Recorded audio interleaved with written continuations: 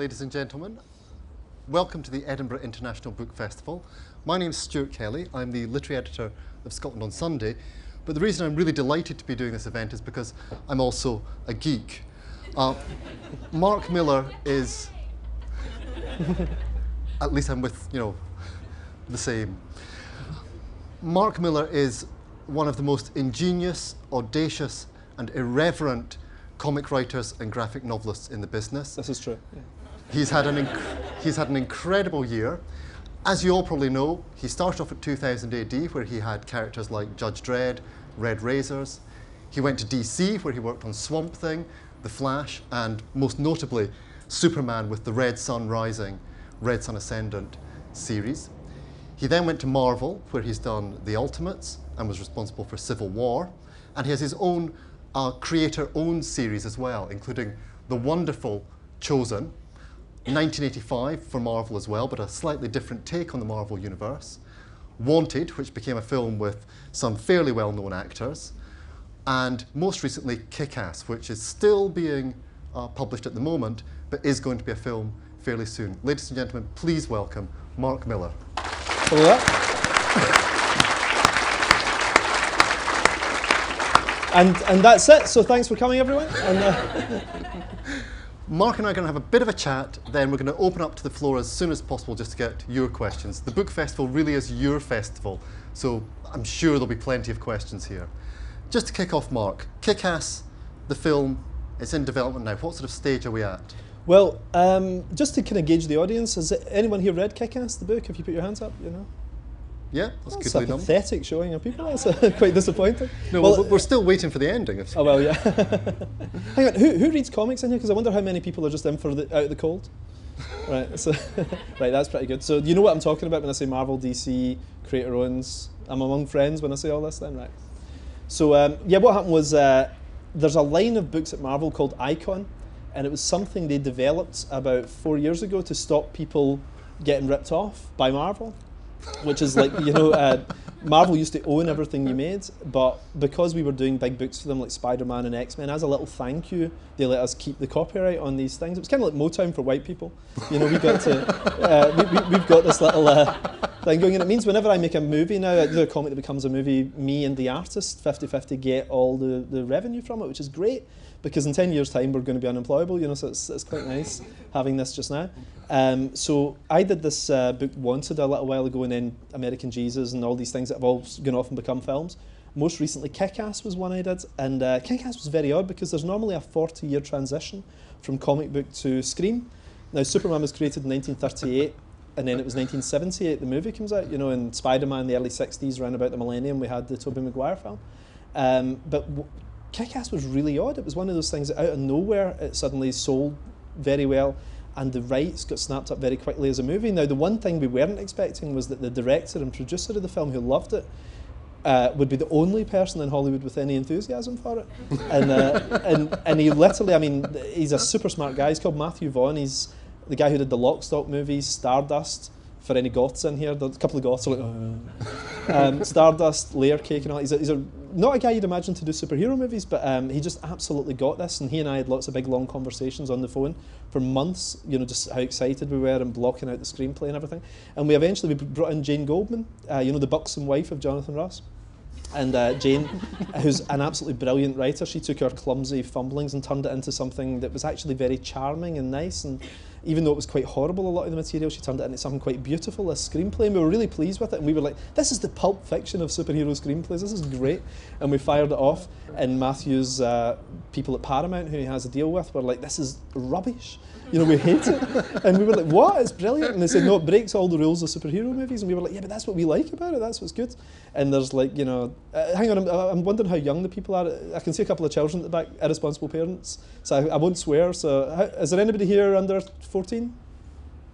Yeah, right, okay. So there's the...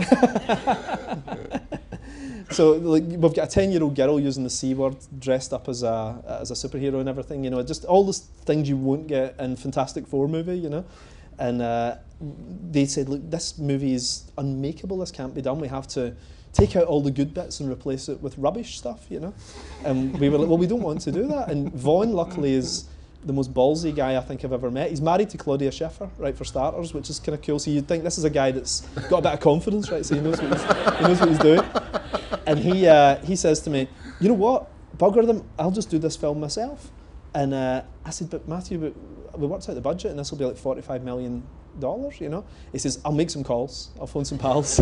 So it ended up being like a home movie. It's really bizarre. Like, so we phoned up Nicolas Cage and talked him down from these normal 30 million, and he actually gets 30 million a movie. It's amazing. And got him down a little bit, you know, and we got McLovin from Superbad and everything, you know, just got all these people in it who we loved. And we just made the film ourselves. And Matthew, luckily, like, I think his dad was like an earl or something like that, you know, so he's independently pretty wealthy. And his friends, like my friends, are like unemployable gamers, right? And like, you know, Matthew's friends own French Connection and things like that, you know. And he got 7 million off the guy who owns French Connection, and he got 3 million off Sting's wife and all that. Just put together a whole bunch of, he had a dinner party one night and was like, oh, by the way, there's a reason you're all here tonight, you know. And he got like $48 million, you know, and we just went out on the Randan, you know, for a couple of days, and then started spending the money on the movie, you know. And but within about 3 months, we'd done all the principal photography, had all been done, and we just started editing it together. And we were like, we were so close to it, we weren't quite sure how it would go. And we finished the movie now, and it's been through edits, and we love it, right? We loved it. But we thought, wouldn't it be cool if other people liked this too? And we thought, instead of going straight to the distributors, luckily the geek conventions, which we love, like San Diego, Chicago Con and everything, they were coming. So we went out to San Diego a few weeks back, and I literally flew for 22 hours for 6 hours to promote this thing, and then flew all the way back to get back to work. And we took it, and if you go on YouTube, you'll see this stuff, but we actually showed about 16 minutes of the movie, and it got this massive buzz, and all these test screenings have worked out great, to the point where some of the distributors thought we'd maybe faked the audience, because it was getting like 94% approval ratings and things, and in London it got a 100% approval rating, and Bond gets like 60%, so we were like, this could actually be big. And we thought, the material's really hardcore, right? I mean, those of you familiar with the book will know it's really quite unacceptable stuff. So we thought that was going to, 40% of the audience are going to hate it, but hopefully the 60% will love it. But luckily, it just resonated for some reason. I think there's been so much rubbish this summer, like Wolverine and all that, just a load of rubbish films, that people are like, oh, this is quite good, you know? So it's actually worked out great. And the thing that excites me about it, just as a writer, is it's exactly what we wanted to happening on screen. The deal we eventually cut with Lionsgate, because we put the money up ourselves for the movie, everybody took deferred payments and all this kind of thing. We had the confidence in it ourselves to make the thing we really wanted to do without compromising literally not one frame. There's not one single scene in this film being compromised, and it's worked out. So far, hopefully, it works when it hits the mainstream as well. But that's very exciting to me, the idea that suddenly you don't need the studios anymore, and all those idiots, you know, who are sitting putting red pens through things, who've never written a book or a story in their life, suddenly they're irrelevant. And as a creative person, that's the most exciting thing I can think of. So that's where we are. That's my very long answer to, you know, where we are with the movie right now. There's two things that come out of that immediately. The first is, you know, these people saying that it broke every rule of a superhero movie.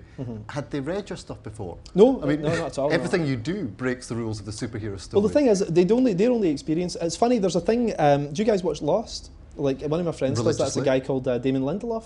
And Damon is a genuine geek, right? When I met him, he was wearing a 1977 original Star Wars T-shirt, like original, like, and the fact that I recognised it's kind of embarrassing as well. That I knew it was an original, you know, this wasn't a fake. And I just thought, I'm going to love this guy, you know. And he calls them ferds, and what it is fake nerds. In Hollywood right now, all the studio heads are ferds, and they're all like, oh, I love the Green Lanterns. But they don't really know what that means. They've just Googled some stuff and all that, and they know comics is making a lot of money in Hollywood and all that, and they try and get into it, but they're not the hardcore guys we are that grew up with it, you know? So, yeah, these guys, their only real experience of superheroes is Watchmen, the book, Dark Knight, the book, both wonderful, of course, and all the movies that they've seen, you know? So they say, whenever you go out there, they tantalise you and all that, and say, oh, I love your stuff, but you know for a fact they've read nothing you've ever done, you know. But it is one of the sort of defining characteristics of your work, that you take the idea of heroism and make it really problematic, whether that's doing a book all about the villains winning with Wanted, which, you know, personally I was disappointed that you didn't have more of the superhero stuff in the film, but also with 1985 as a completely different take on heroism, of another world without heroes, and how the hero here might be the most overlooked person. But because you're doing that so much with your, you know, your own material, when you go back to doing the Marvel stuff, is it difficult to not sort of want to tinker a bit with those characters? Well, I think I try and do that anyway. I mean, books I've done like the Ultimates and so on, it's very untraditional superheroes, but then in a weird way it's kind of traditional too, because Stan was the guy who really broke the mould back in the 60s, because superheroes until that point, through the 40s and 50s, had been very square-jawed, kind of like matinee idol kind of guys, you know, who were flawless generally, like Superman and Batman and so on, where they were really just Cary Grant and Gregory Peck, you know, they weren't like people readers could relate to. And Stan invented the idea of a Peter Parker or a guy with a hip problem like Donald Blake and everything, you know, just they made all these people real people, you know. And I think they've kind of gone away from that in the last 30 years or so at Marvel Comics. Everybody's pretty cool. Peter Parker was married to a supermodel and all that kind of stuff. Not anymore. Well, not anymore, yeah. But like, you know, so what I tried to do was bring back that flawed hero thing that Stan created. And really, I mean, I didn't invent the wheel. All I did was take the credit for it. You know, I mean, it was really Stan who came up with that idea. And you were quite involved with, I mean, Marvel is doing much better than DC at the movies at the moment. Yeah. You were quite involved with Iron Man. Yeah.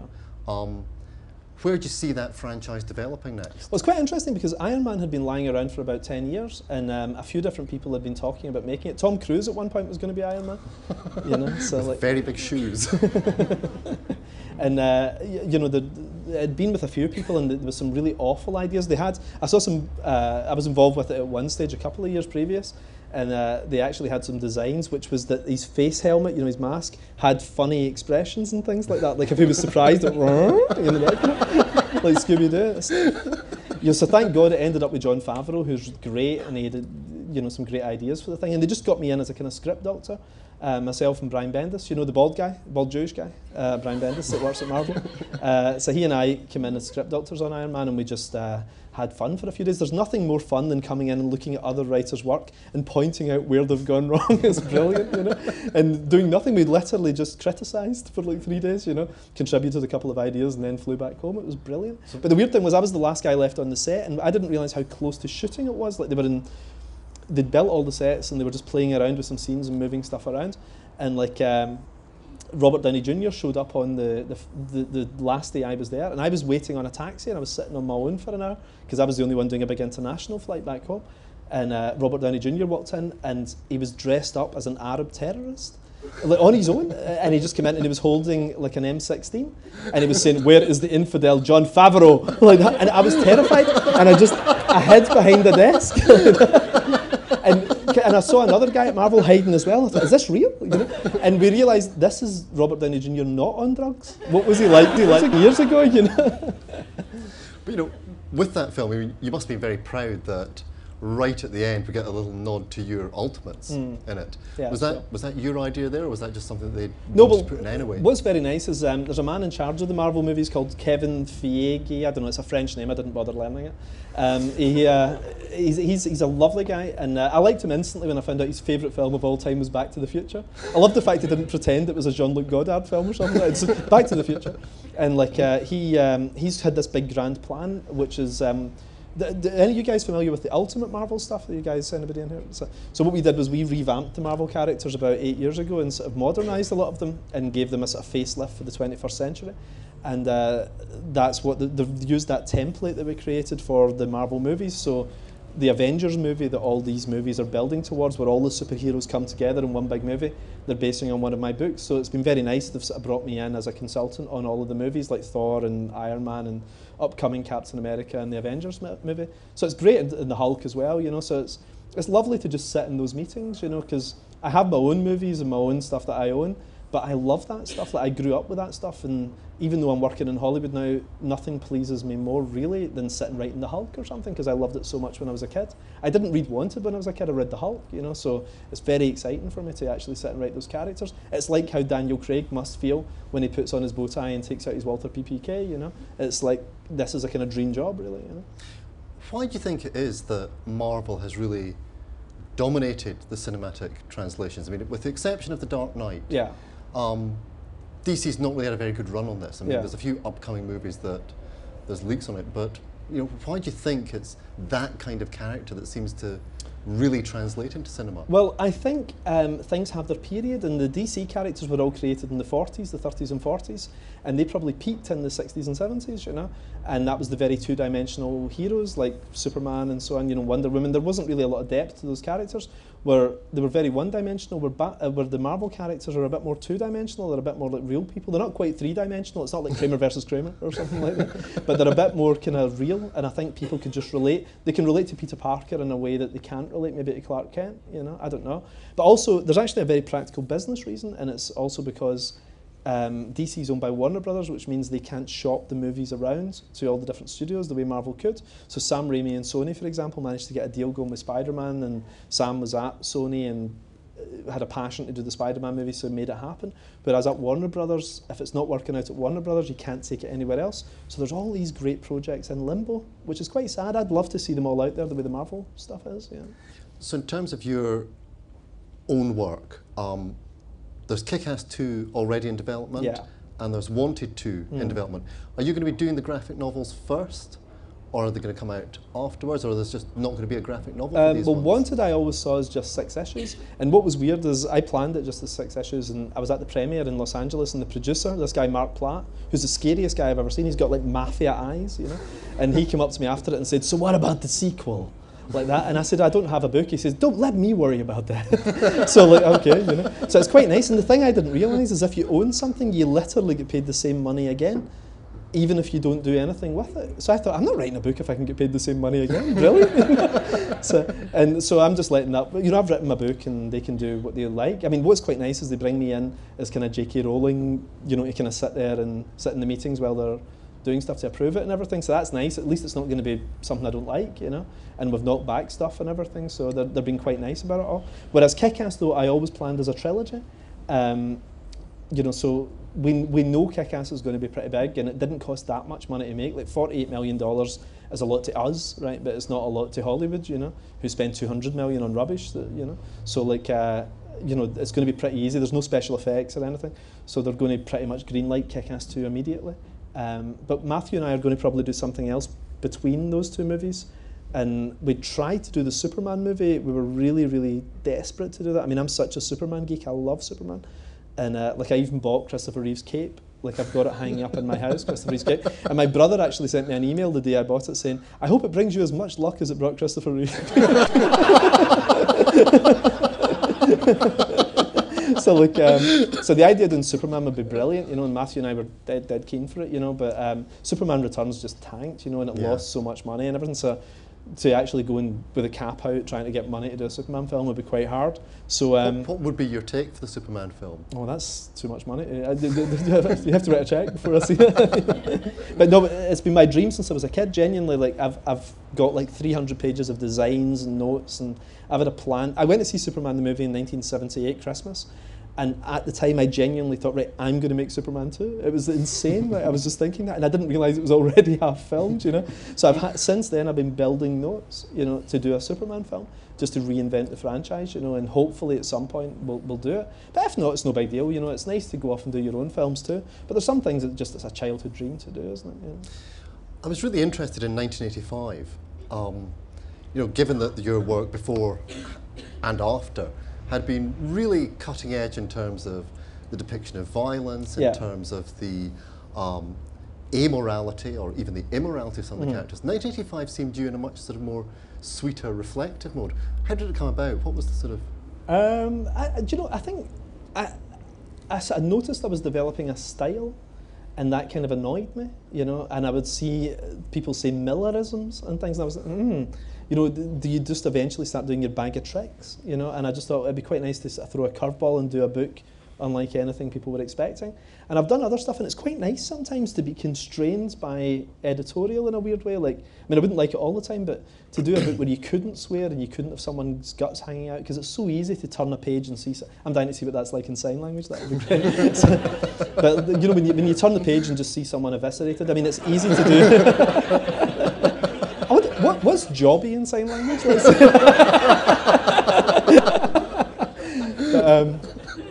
It's funny, whenever I was at the Chicago convention recently, and there was someone doing signing down at the front, and they couldn't understand the word I was saying, and it was brilliant. They were just going, and there was a few deaf people like, what's going on? But like, what was I saying? So, yes, I just thought I didn't want to resort to my bag of tricks, and like I did a book called Superman Adventures, which I guarantee no one in this room has read, but it was a Superman book for the kind of under 10s, and I did it for 18 months, about 10 years ago, and it was actually just before my big break. My big break was about 9 years ago, and it taught me everything I knew about plotting and telling a tight story, because you couldn't use your tricks. You had to just tell a story with a very simple beginning and end. And I think it was a brilliant discipline for any young writers, you know. I kind of wish there was some, almost like a YTS training program or something for writers to go and do stuff for children first, because then you can add on all your sort of bells and whistles later. But just how to tell a simple story with maybe a good twist at the end and a good villain and some dramatic moments, it's actually really, really hard. It's really hard. So to learn that was great, you know. And it was good to employ those same things in 1985. Yeah, which you described as the kind of Narnia of the Marvel universe. Yeah, it's like Narnia, except know not for goths. You know. If people don't know it, it is a beautiful, beautiful book and deeply moving by the end of it. It also came out during the summer, Yeah. which was, of course, the big summer offensive that's now traditional. And of course, you yourself, with Civil War, were really involved in that. What do you think of the way that's going? I mean, it seems to be that a lot of the fans are getting slightly tired of an epic every year. Well, comic fans were wild when I was a kid when they put all the superheroes in one book, and it was called Secret War, and you're like, my God, it's the same price as a normal comic, but it's got everyone in it. But the novelty of that soon wears off. So these things, sometimes the accountants literally come to the editorial and say, can we have one of those big books with everyone in it, because everybody buys it. But after 2 or 3 of them, people get a bit jaded and the effect wears off. It's kind of like the Avengers movie is going to be quite interesting, because for the first time in cinematic history, you're going to have maybe 5 movie franchises coming together under one umbrella, and that's quite interesting. You'll have Captain America, Thor, Iron Man, Hulk, possibly another one, all into one movie. And it's kind of like, to the public, we understand it as a superhero team, but to the public it must be like seeing James Bond, Harry Potter and Spider-Man all in one movie. You're like, bloody hell, you know. So that'll be quite interesting to see how that goes, and I think it'll work for a couple of movies, and then people will be like, oh, it's no big deal, you know.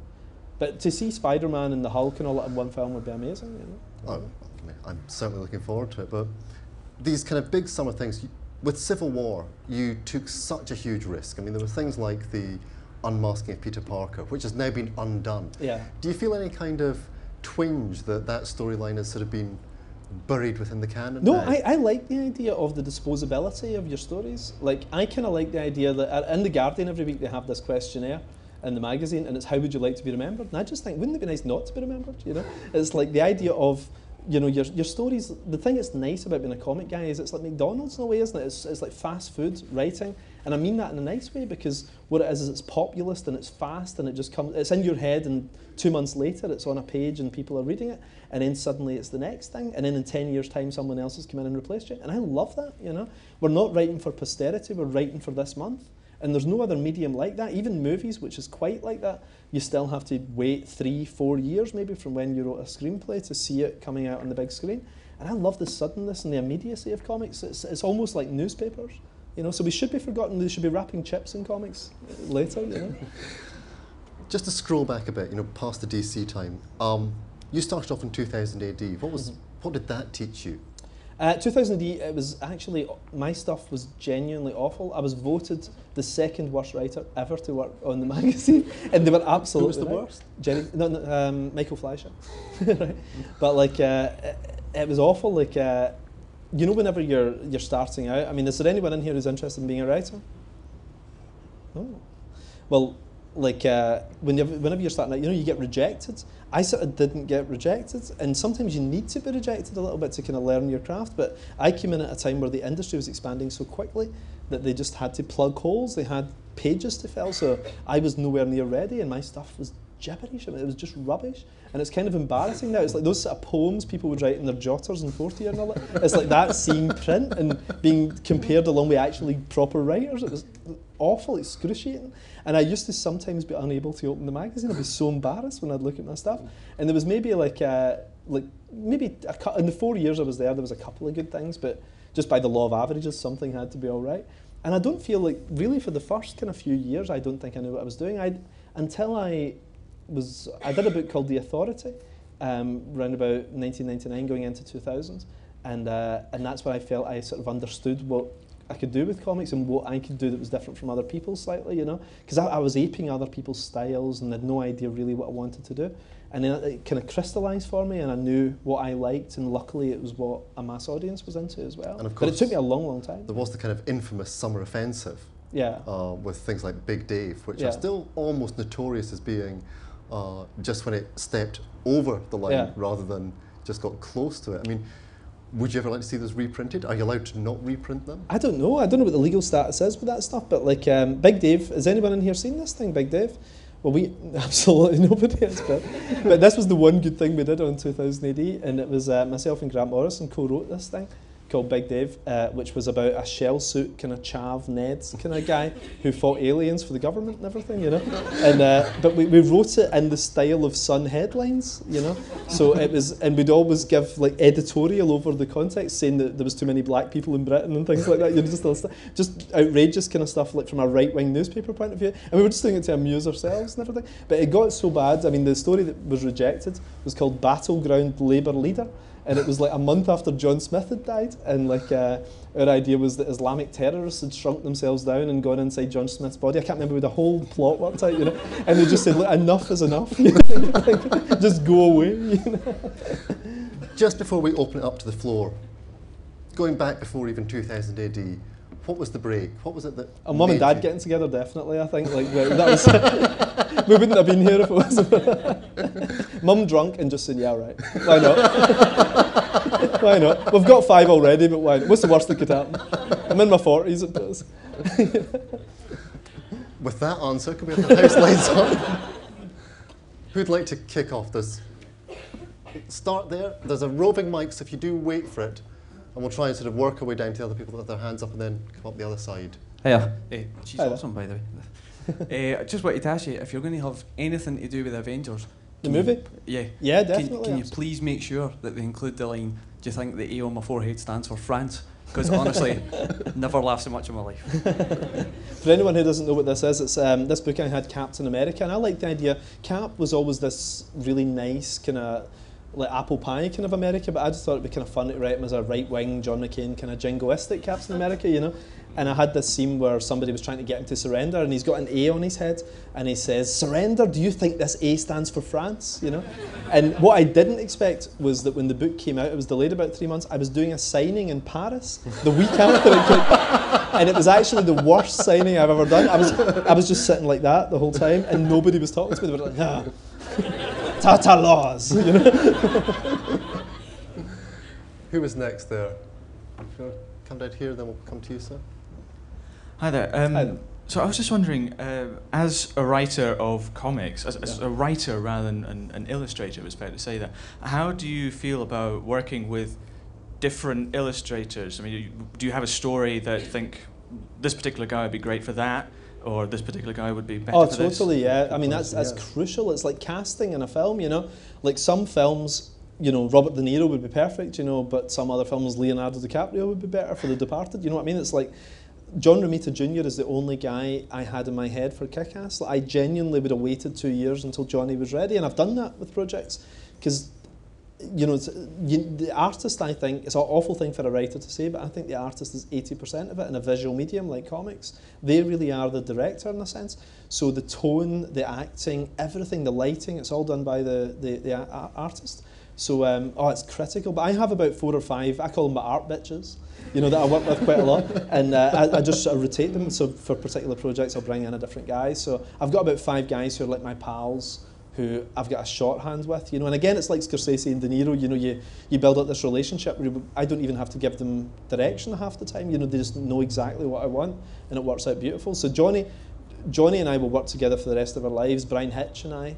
Although he's getting quite fat, Brian Hitch, you know. So, but he and I will work together forever. We've all become great friends over the years. A lot of us started out around the same time. So this is our version of the Footlights, the Cambridge Footlights, really, working in comics. We all kind of grew up together and have gone off and done quite interesting things. But we all have that background in comics, and we'll always come back to it. So, you know. And if I've still got the microphone, I'm going to take advantage of this. Sorry. What's your view on where do you stand on like the influx of Japanese comics and anime and manga? Japanese people are awful. Everyone's full of it. It's unbelievable. I was trying to get directions, and it's impossible. Japanese comics, the influence. Yeah, I love right. it. You know, it's funny. My daughter's 11, and it's funny when I see her drawing. She draws in a different style from the way I drew. I drew in this kind of very Kurt Swan, Jack Kirby, Alex Raymond influenced stuff. You know, but it was very photorealistic. You know, through that lineage of 1930s newspaper artists, through to sort of classical realism. Really, you know, when I draw something. But when I look at my daughter's stuff, it's all big eyes and it looks like Pokemon and everything, you know. And it's kind of like how Cro-Magnon Man must have felt when they look over and see humans, you know. And it's like I know her generation will replace my generation, which is great because I'll sit back and live off her because I gave her life. You know? So like, hopefully she'll put me in a nice old folks home. You know? There's just somebody around here. Hello, Mark. John McShane, bloody hell. How you doing? Very well, thanks. That's good. It's nice to see you. I like the beard. Sorry? Yeah, I like the beard. You look quite satanic. Do you think so? Well, that would appeal to you, obviously. Yes. What was I going to ask? You never mentioned Saviour anymore, and you never finished it. Well, for those who don't know, John actually published my very first work, and John had literally. I mean, it's really weird. Like John owned a shop in Glasgow. He started a shop in Glasgow called Aka Books and Comics, which I practically lived in when I was doing my O-levels, like when I should have been studying. You never went home. No, I used to come in every day, and comics come in on a Thursday, but I would just come in every day in case they come in a day earlier, you know? and I'd just hang around and just talk comics, because you've got to remember this was pre-internet, so that was probably like a chat room. It was a three-dimensional chat room. You know, we'd come in every day and we'd all talk about Alan Moore and stuff, and it was so exciting, and it was such a vibrant time as well, because you had all these guys coming through, like Alan Moore and Frank Miller and all that, and it was when I was 12, 13, it was amazing. And John opened the shop in 1983, and I remember my English teacher was at university, I think, with John, and he told me, a friend of mine's opened a comic shop, and it was actually a whole world had opened up. I grew up in Coatbridge, and I was the only person who was reading comics for like a 15-mile radius, you know, who wasn't a paedophile trying to lure people in, you know. And I remember finding John's shop, and just it was like an oasis. It was like, this is brilliant. And I was in there all the time, and it was great, because what was nice about shops in those days, it was a bit less of a kind of business, wasn't it? Like people were quite chatty, and I remember you guys would always recommend stuff, so you were opened up to stuff that was out before your time, and you would get educated really in guys like Will Eisner and Harvey Kurtzman and all the classic guys, as opposed to the kind of junk that was often out every month, you know. So it was a brilliant period. It was amazing. And actually, there was a magazine called Fantasy Advertiser, which sounds like porn, but it's not, right? It was a fanzine for people who worked, who had an interest in slightly more cerebral comics. You know, it wasn't so much X-Men stuff and everything. It was a bit more kind of Love and Rockets and Cerberus and all that kind of thing. It was actually John recommended it, and there was a thing in it that was called Alan Moore, How to Write a Comic Book. And I don't know if has anybody in here read this? It was like, hang on, you're too young. This was like 1987 or something. Oh, was it republished? Right. And it was actually the most amazing thing. It was 50p, and it was one of those real chance things. I had an extra 50p that week, and I bought it, and it was literally how to lay out a page, how to write a script, because the technicalities of it, you don't know that. Nobody teaches you that in English at school, you know. Well, maybe now, but not then. And it just block by block told me how to write a comic script, so I started sending proposals based on that, you know. So thanks very much. You know, it was basically John's shop, you know. But in terms of the But you never finished Saviour, though. Oh, right. Sorry about that. Or indeed the answer to the question. That was my Gordon Brown answer. But like, I ended up being lured away by the big bucks of 2000 AD, because they offered me like £30 a week or something. You know, it was. But I remember at the time it was just very exciting. And at that point, remember we had a terrible time trying to get an artist. Like Danny was taking forever to draw it and everything. It was crazy, you know. And what most people don't realise is that all the good artists take ages. You know, and the guy I was telling people earlier, the guy I worked with on Superman Red Sun, he took 5 years to draw it. I submitted that project when I was 7. And I wrote, genuinely that's true, and I got a rejection letter that was very encouraging, and I sent it back in when I was 13, and then I sold it when I was 24, and it came out when I was 30 or something, you know. So like, but the guy who drew it then took 5 years, you know, it took forever.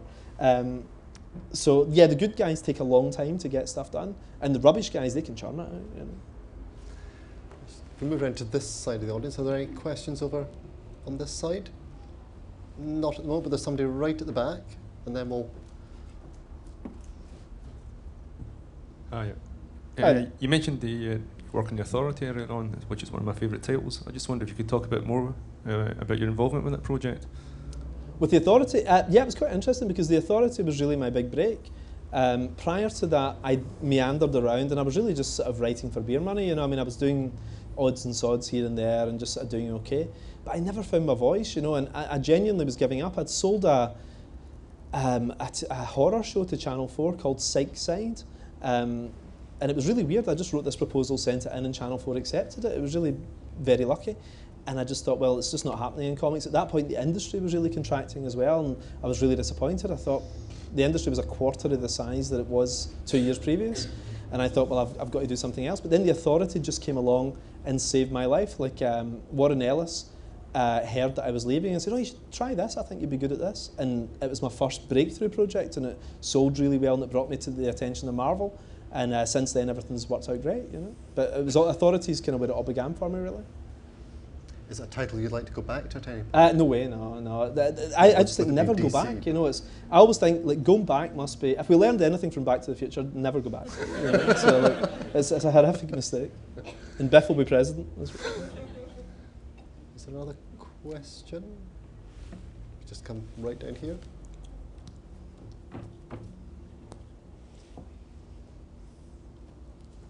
Do you ever see yourself doing a movie cameo like Stan Lee does? Well, they offered me it in Wanted, but I don't know. Have you seen the Daredevil movie? Has anyone seen that Daredevil film?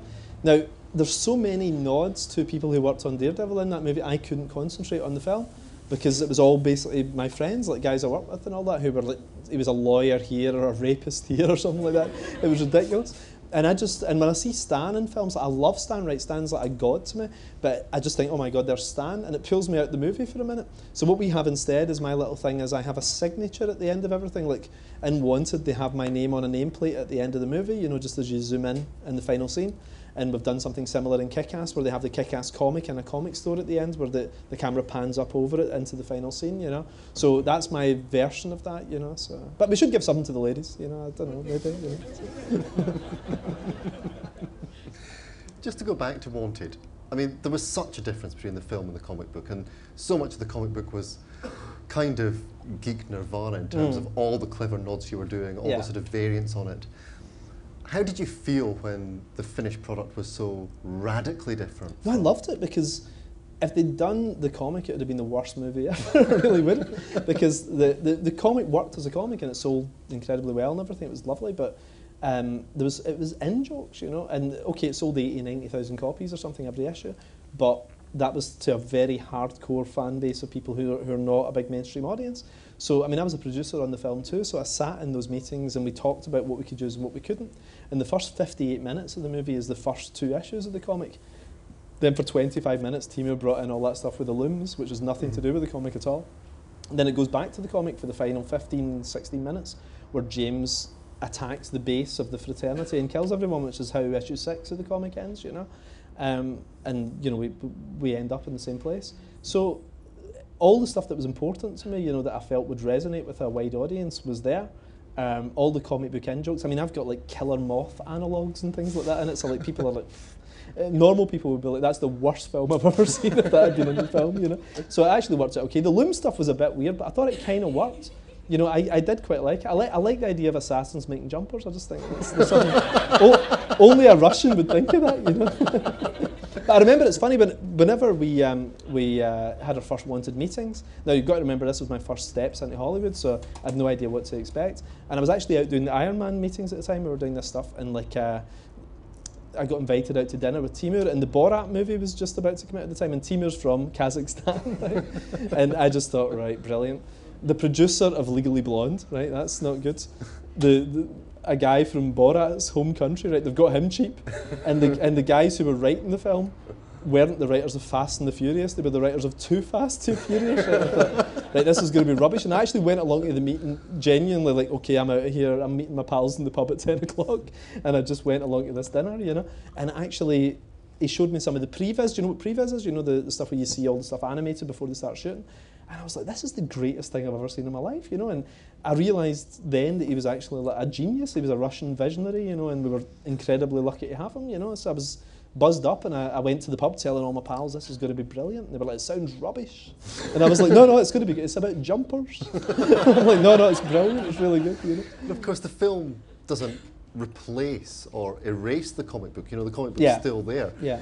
In a way, the sort of way in which Alan Moore's had such problems, it seems to forget the fact that, you know, you don't need to watch the Sean Connery version of League of Gentlemen. There is still the very great comic book there. Well, I've been very lucky. I mean, Wanted was great, and it made $350 million and all that, you know, and everybody, generally the reviews were great, like Variety and Hollywood Reporter gave it 4 stars and everything.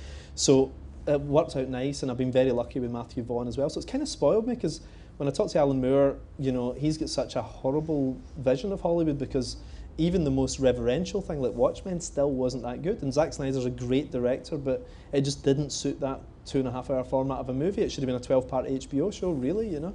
And Alan's stuff generally hasn't translated that well to the screen. So I can understand why he hates it, because they've done rubbish versions of his brilliant books. Whereas I've been very, very lucky. So at the moment, I'm still smiling. I'm not grumbling about it all. But I'm sure there'll be 3 rubbish adaptations of my things at some point, you know, and I'll be complaining too, you know. Let's get some more questions from the audience. Can we go there, and then up to there, and then here? Hi, I was just wondering if you can say a little bit about the sort of main difference you see between like screenwriting and writing for graphic novels. Well, one thing I've found, screenwriters are all bald. It's really bizarre. And comic guys tend to be quite hairy. It's a genuine thing I've noticed. What about Warren Ellis? Warren's super hairy. He's got a really hairy stomach. I've seen it, honestly. And but screenwriting, I think it's very similar, but also very different as well, because being a comic guy is like being the director a little bit as well, because you have to choreograph it all in a way that screenwriters don't. They just put action almost, you know, but it's mostly the dialogue you're writing. But we have to frame every shot. We have to work out, and also how it looks on a page. It's like an OCD version of a screenplay writing a comic script. It's so hyper detailed. And sometimes 3 panels works on a page, and sometimes 4 panels works on a page. We have to really worry about the size of things, and we very strictly. It's more like writing a song. It's very like music. That it's a certain number of beats, and you have a very, very finite number of pages you can do it in. Like a movie can really be 90 minutes or 150 minutes, you know, just depending on how long your story is. We have very, very strict parameters we have to work in. But I love that, because it disciplines you so much. Denny O'Neil, the guy who wrote Batman for years, he described writing comics as like newspaper headlines written by poets, because every word has to absolutely count, and I kind of like that, you know. Yeah. There's somebody right at the back there. Can you put your hand up again so we can... Oh, there's somebody down here then. Oh no, there we are, right at the back. It's kind of hide and seek. Hi, just going back to what you said about the horror film you got sold to Channel 4. Is it a coincidence that it's the same name as Sykeside and Coatbridge, or is that intentional? No, that's entirely intentional. I grew up in Coatbridge. Are you from that area? Yeah, I'm from Summerlee. Seriously? Whereabouts in Summerlee? I'm not a stalker. You know, do you know where the Heritage Park is? Oh, are you one of the exhibits in the museum? No. Honestly, I know it so well because I used to live in Corswell Street. So. Do you know? You know what? There's about 10 creepy guys on Twitter. quite nice looking girl. She's like typing away. So hang on. So where are you? I mean, don't tell me the street, but roughly where are you in Summerlee? It's just down. It's like the 3rd street down. Once you get to the cul-de-sac. Honestly, I lived there for ages. I lived there for absolute ages, you know. So, I mean, Coatbridge was where I lived most of my life, and I moved to Giffnock, like in the south side of Glasgow, about 8 years ago or something. I just wanted to be near most synagogues. I wanted to be among Jewish people, so I moved to Giffnock, and I was fed up with Catholics, seeing them all, you know. And like, but Coatbridge I love, and I was actually really lazy because I was learning how to direct at the time, and Channel 4 sent me off on this weird thing. There's all these things people don't hear about, but Channel 4 sent me off on this writing, directing retreat for a week, which was the most amazing thing ever when I was doing that Sykeside thing. And I get sent to a country house. It was kind of like The Prisoner, though. It was really weird because you had to hand in mobile phones and all that. It was really weird. Hand in your phones. You weren't allowed to phone back home. You had to think about your project the whole time. And they had people there to kind of, if you ever felt sad, who could come around and cheer you up and things like that. It was really bizarre. And the most elaborate meals were laid on for us. And if you were writing, they would sit food down. If they heard you typing, they would sit food outside your little chalet door where you were sitting working, you know. So it was amazing, and I worked on this thing, Sykeside, and the reason I set it in Sykeside is because I lived in Coatbridge at the time, and I wanted to get out of bed and be on set really quickly. I didn't want to have to travel, so I literally wrote it, you know, for a neighbourhood near my house. Plus, Sykeside's quite scary. And I thought it'd be quite nice to have a kind of council house, Ken Loach kind of vampire story. I don't know if it's been done since, but certainly at the time it hadn't. Vampires were all about, I mean, if you think about it really, I mean, the idea of a vampire is the parasitical rich feeding on the masses, really, which was a very sort of turn of the century idea 100 years ago. Marx Like himself says yeah, that. it really was, it was a literary revolutionary idea, you know, the idea that these guys are blood-sucking us, you know. Whereas now what we fear is not the aristocracy. We love the aristocracy in a weird way now. They're all oligarchs and all this, and we read about them in magazines. But now what we fear is the underclass, which is your chavs and shell suits and all that. So I thought it'd be quite nice to flip the vampire mythos and do chav vampires instead, you know. And I just thought, well, I'll just set it in my hometown. What I didn't expect was my hometown to be an uproar about it. And like, are you saying we're all chavs? And I was like, no, I just wanted to bring some jobs into the community. So yeah, that was my plan. It was absolutely Sykeside. That's what it was based on. Can we come down to the person here?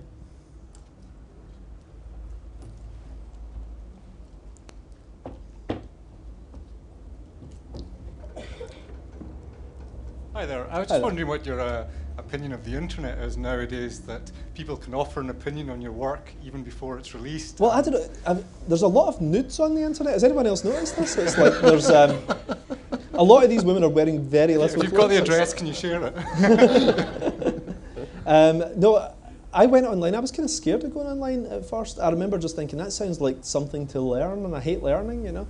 And like I don't know how to drive, and I've got no skills or anything, you know. So I was very hesitant about going online, and I went online about 1999, and weirdly that's when my career took off as well, because I suddenly had a kind of internet presence. I got quite into it, and I actually loved that instant feedback. Even if some people were saying I hate this, it's the worst thing ever, and everything, you know.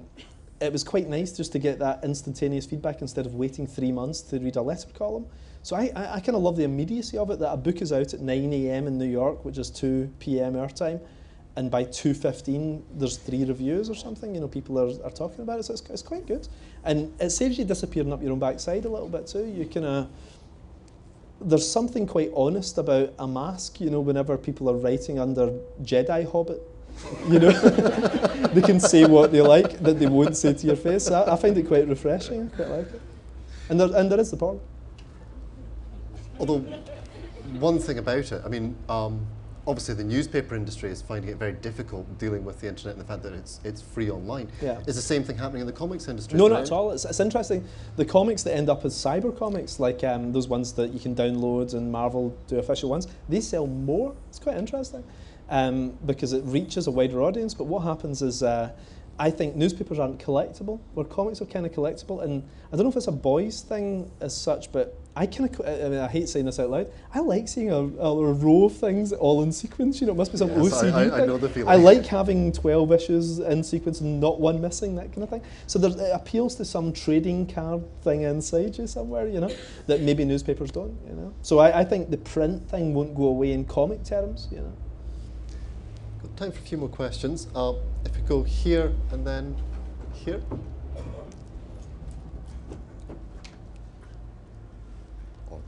Hi there. Do you have any plans, or would you ever write for a properly sort of Scottish hero? Probably no, actually. You know, I don't know, the thing I love about writing American stuff is everyone knows it. If you show the Chrysler Building, everybody knows it. You know, whereas if you show the Lobby Dosser Monument, you know, in the West End of Glasgow, you know, they're like, what was that, you know? So there's something, like, if I lived in Spain, I would feel the same way, you know, like, the Gaudi architecture means a lot to a certain demographic, but not to an international audience, in the same way that the Empire State Building and all that does. So there's something quite nice about New York. It's just shorthand, it's easy for us all, you know? But what I would like to do, and this is something I've been talking to STV about, is I want to, I mean, I'm building up lots of good relationships with the studios in the States, and what I would like to do is write a comic that we do the Rome deal with, like that Rome BBC, HBO thing, and bring the jobs over to Scotland. Like, I'll do a comic set in Scotland and bring jobs into Scotland for directors a team of writers, you know, like I'd like to create a Doctor Who or something, you know, that we film in Glasgow and Edinburgh and all those places, you know, up north and everything, and just have almost a permanent team here, you know. And the nice thing about comics is the characters are quite like Doctor Who, they're quite iconic and they recur quite easily, you know. And I just think it'd be quite a nice change to have something with a slightly different accent like that. But I would always have an eye on the international audience as well, you know, so I wouldn't make it too parochial or anything. So it is my plan. I've been talking to STV for a little while about this. I think I'm a couple of years away from the studios trusting me totally at the moment, but the more money you make for them, the more they trust you. So this will be my first big flop. You know, so.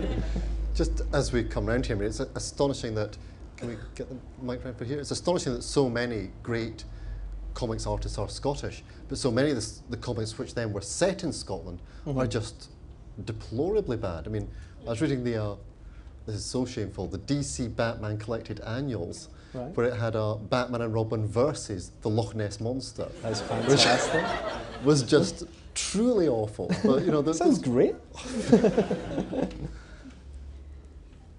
Could I ask Mark whether he would think that as he does more films, that there's a danger that he might be influenced in his writing style for a film audience rather than for the comic audience? It's so fascinating you say that, actually, because yesterday I've got this new series I'm doing with Steve McNiven, and I've written 2 first issues. Now, Steve and I we did Civil War together, and we did Old Man Logan, this Wolverine thing together, and this is our 3rd big project together. And the first issue, I liked it, like I really liked it, and my agent looked at it and he said, it's a great comic, but that's going to be quite hard to work as a movie. So I wrote another version of it that works great as a movie, and I literally have them both on my desk with the same characters, and they both work, but one's a movie and one's a comic. And for the first time, it's never happened because my style's quite cinematic. Kick-Ass is just scene for scene the movie as the comic, you know, but I'm actually sitting at both and I don't know which way to go, and it's like, I have to remember I'm a comic guy first, so I think I'm going to swing towards the comic thing. I see the movie stuff as gravy, you know, the movie's fun, but primarily I'm a comic guy, and I love the autonomy of comics. I love the fact that I can write something, nobody interferes with it, and it comes out the way I want it. That doesn't happen in movies. So I think I'm going to swing towards the comic thing, but it's bizarre you mention that. It's the first time in my career yesterday I found that. Yeah. Got time for a couple more, just behind there. Hi, I was just wondering whether or not there are any sort of new writers, new illustrators that you're really excited about in the industry?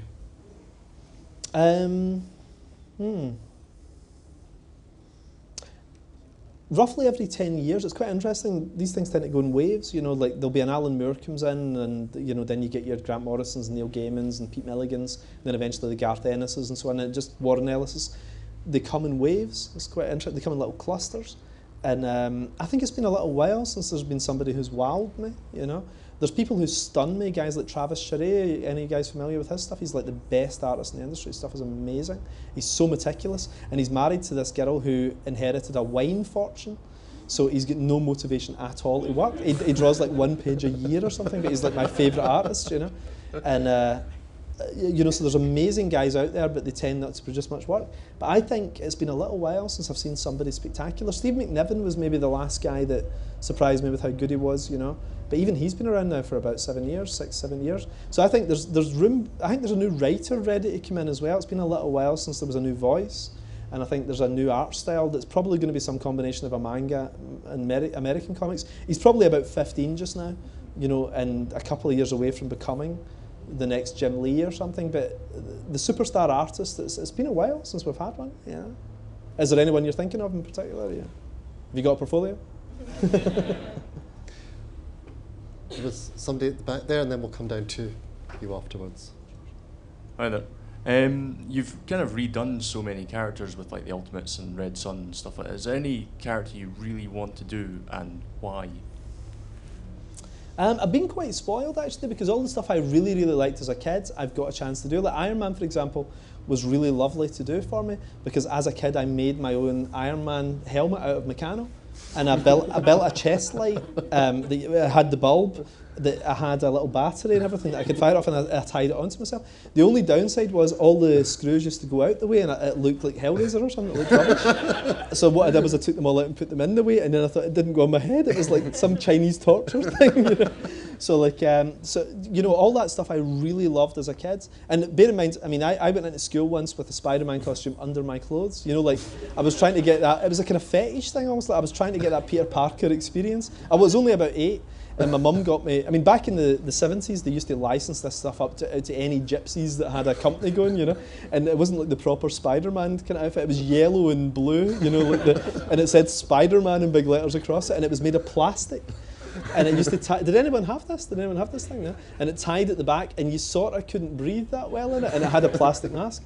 But I remember for the full Spider-Man experience, putting it on under my St. Bartholomew's school uniform, you know, and just thinking, this is great, no one realises I'm Spidey, you know, that kind of. But then by about kind of 11 a.m. in the morning, I was really starting to get pretty hot, because it was cutting off all air under my thing, because it was made of plastic, and my face was going red. And I remember just standing up and saying to the teacher, I think I'm going to faint. And it was like a cover of a Spider-Man comic, and the teacher ripped open my shirt, and there was a Spider-Man costume under it, and it was like, and I just felt unmasked. It was terrible. So that's where the Civil War came from. But I just felt like a tit, you know. It was like I didn't feel like my family were compromised in any way. Is there one character that you've not had a chance to play with yet? Actually, probably not. Like the very first thing, like Superman, Batman, Spider-Man, I love all the big ones. Batman I've only written once, and it was the very first story I ever had published by DC, and they spelt my name wrong. I was gutted. It was like a Charlie Brown moment. I'd been waiting for years to write Batman, and they spelt my name Miller instead of Millar, you know. But you got to reinvent Batman for Red Son as well. I suppose so, yeah. But I'd like to go back and do these things, you know. The movies, like Chris Nolan's got Batman sewn up now, you know, so that's untouchable. But Superman, I'd love to do. I'd like a crack at Wonder Woman as well, as creepy as that sounds. You know? Can we just get this one here? I think that will possibly have to be almost the last one. Hi. I was wondering, if your Superman film project actually ever came to fruition, would you keep Brandon Routh in the title role, or would you cast someone completely different? Yeah, it looks too gay. It's too gay. I think, like, he's too skinny, you know. Hello, Al Qaeda. So, like, it's the Wire guy probably. He's just. Why are you guys here? The Wire guy's doing a thing at 8 o'clock, you know. No, Brandon Routh was great as a Christopher Reeve impersonator, but Matthew Vaughn and I, when we were talking about Superman, like for about 5 minutes, it looked like we were getting this gig last year. And Vaughn, not because of me, because of Vaughn. Vaughn's a big deal out there, and like, you know, Vaughn was talking to me about it, saying who should we cast. And it was really bizarre, you know, because it suddenly seemed very real. We were talking about Daniel Craig as Lex Luthor, which would be pretty cool, you know. And he's pals with Daniel and everything. They'd worked on Layer Cake and everything. And we had, who was it for Lois Lane? We had somebody really good for Lois Lane. And but for Superman, we thought it'd be quite good to have a guy who was as unlike Christopher Reeve as possible. Now, I love Christopher Reeve, but I like the idea of every generation's Superman being quite different. That was the big mistake with obviously Superman Returns. It was a homage, it was a remake, really, you know. So George Reeves looked nothing like Christopher Reeve, so we thought, go for a guy who was slightly shorter and a big chest and a bit more like a bodybuilder, build a slightly squatter guy, you know. And we were thinking about the guy in Stardust, can't remember his name, do you know him? Charlie Cox, we were thinking about him. That was who we were talking about. And it suddenly felt very exciting, the idea of doing a new generation's Superman, you know. I'm afraid that time is up. Who's on next? Is there anyone good coming on? Who's on here? At 9 o'clock? Let's just stay on. Bugger them. We'll fight them. They're very I know some of you strict people are about from this. Edinburgh, but I'm from Glasgow, you know, so this shouldn't be a problem, you know. So. Mark is going to be signing in the adult bookshop down the way there. So please rephrase that. I'll be signing breasts. As opposed to children's bookshop, the main bookshop. If you want to ask questions to him, he'll be there signing. If you could allow us to get out just before you all sort of march down Could I add one PS, which is that we also have, where's the pub that we're going to? Wiggum's. Wiggum's, do you guys know Wiggum's? Get your fake ID out, because we're going to head to Wiggum's after this, well, after the signing, and we'll have a drink in there. So is there anyone here from my website? Because we've got a little Absolutely no one. That's quite sad. But like we had a little thing going where we're going to have a little drink up tonight and everything. So you guys are all invited. If you're over 18 or look over 18, come along and join us in Wiggum's. I think it's like in a cellar bar, isn't it? We'll probably be downstairs. So have you seen Pulp Fiction? It's kind of like The Gimp. You know, you go downstairs. It's a bit like that. So we'll see you down there in about an hour and a half, probably. Look, this has been an absolutely fabulous hour. Could you just join me in thanking the wonderful Mark Miller? Thanks very much.